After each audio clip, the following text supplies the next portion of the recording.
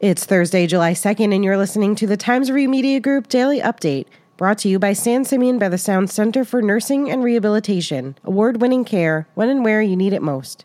This past Tuesday was the last day the Suffolk County Board of Elections would accept absentee ballots for the June 23rd Democratic primary elections, but it will likely take more than 2 weeks until winners are declared, according to Board of Elections Commissioner Anita Katz. As of Tuesday afternoon, more than 70,000 absentee ballots had been received for races across Suffolk County that need to be counted. In addition, more than 14,500 ballots were cast by machine last Tuesday and by early voters the previous week. Along with the presidential primary vote, 3 other Democratic primaries took place on the North Fork June 23rd for Congress, State Senate, and State Assembly.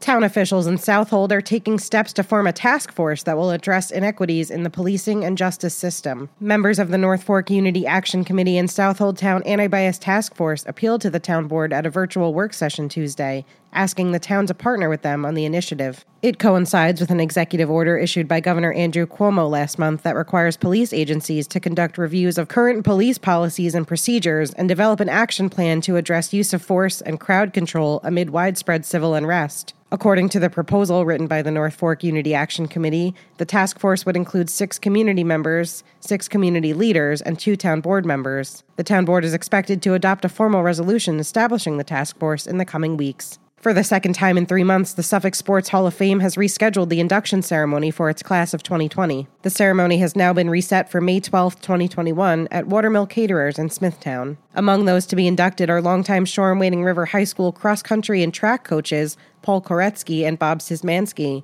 as well as the late Shoreham Wading River football player Tom Cutinella. In an announcement Tuesday, officials said the decision to postpone to next year wasn't taken lightly, and they look forward to celebrating when the time is right. Expect mostly sunny skies today with a high near 87 degrees according to the National Weather Service. There's a 20% chance for showers and thunderstorms before 11 p.m., and the low tonight will be around 70. I'm Tara Smith, and that's our update for Thursday. Check back for more news throughout the day. Once again, today's report was brought to you by San Simeon by the Sound Center for Nursing and Rehabilitation. Award-winning care when and where you need it most.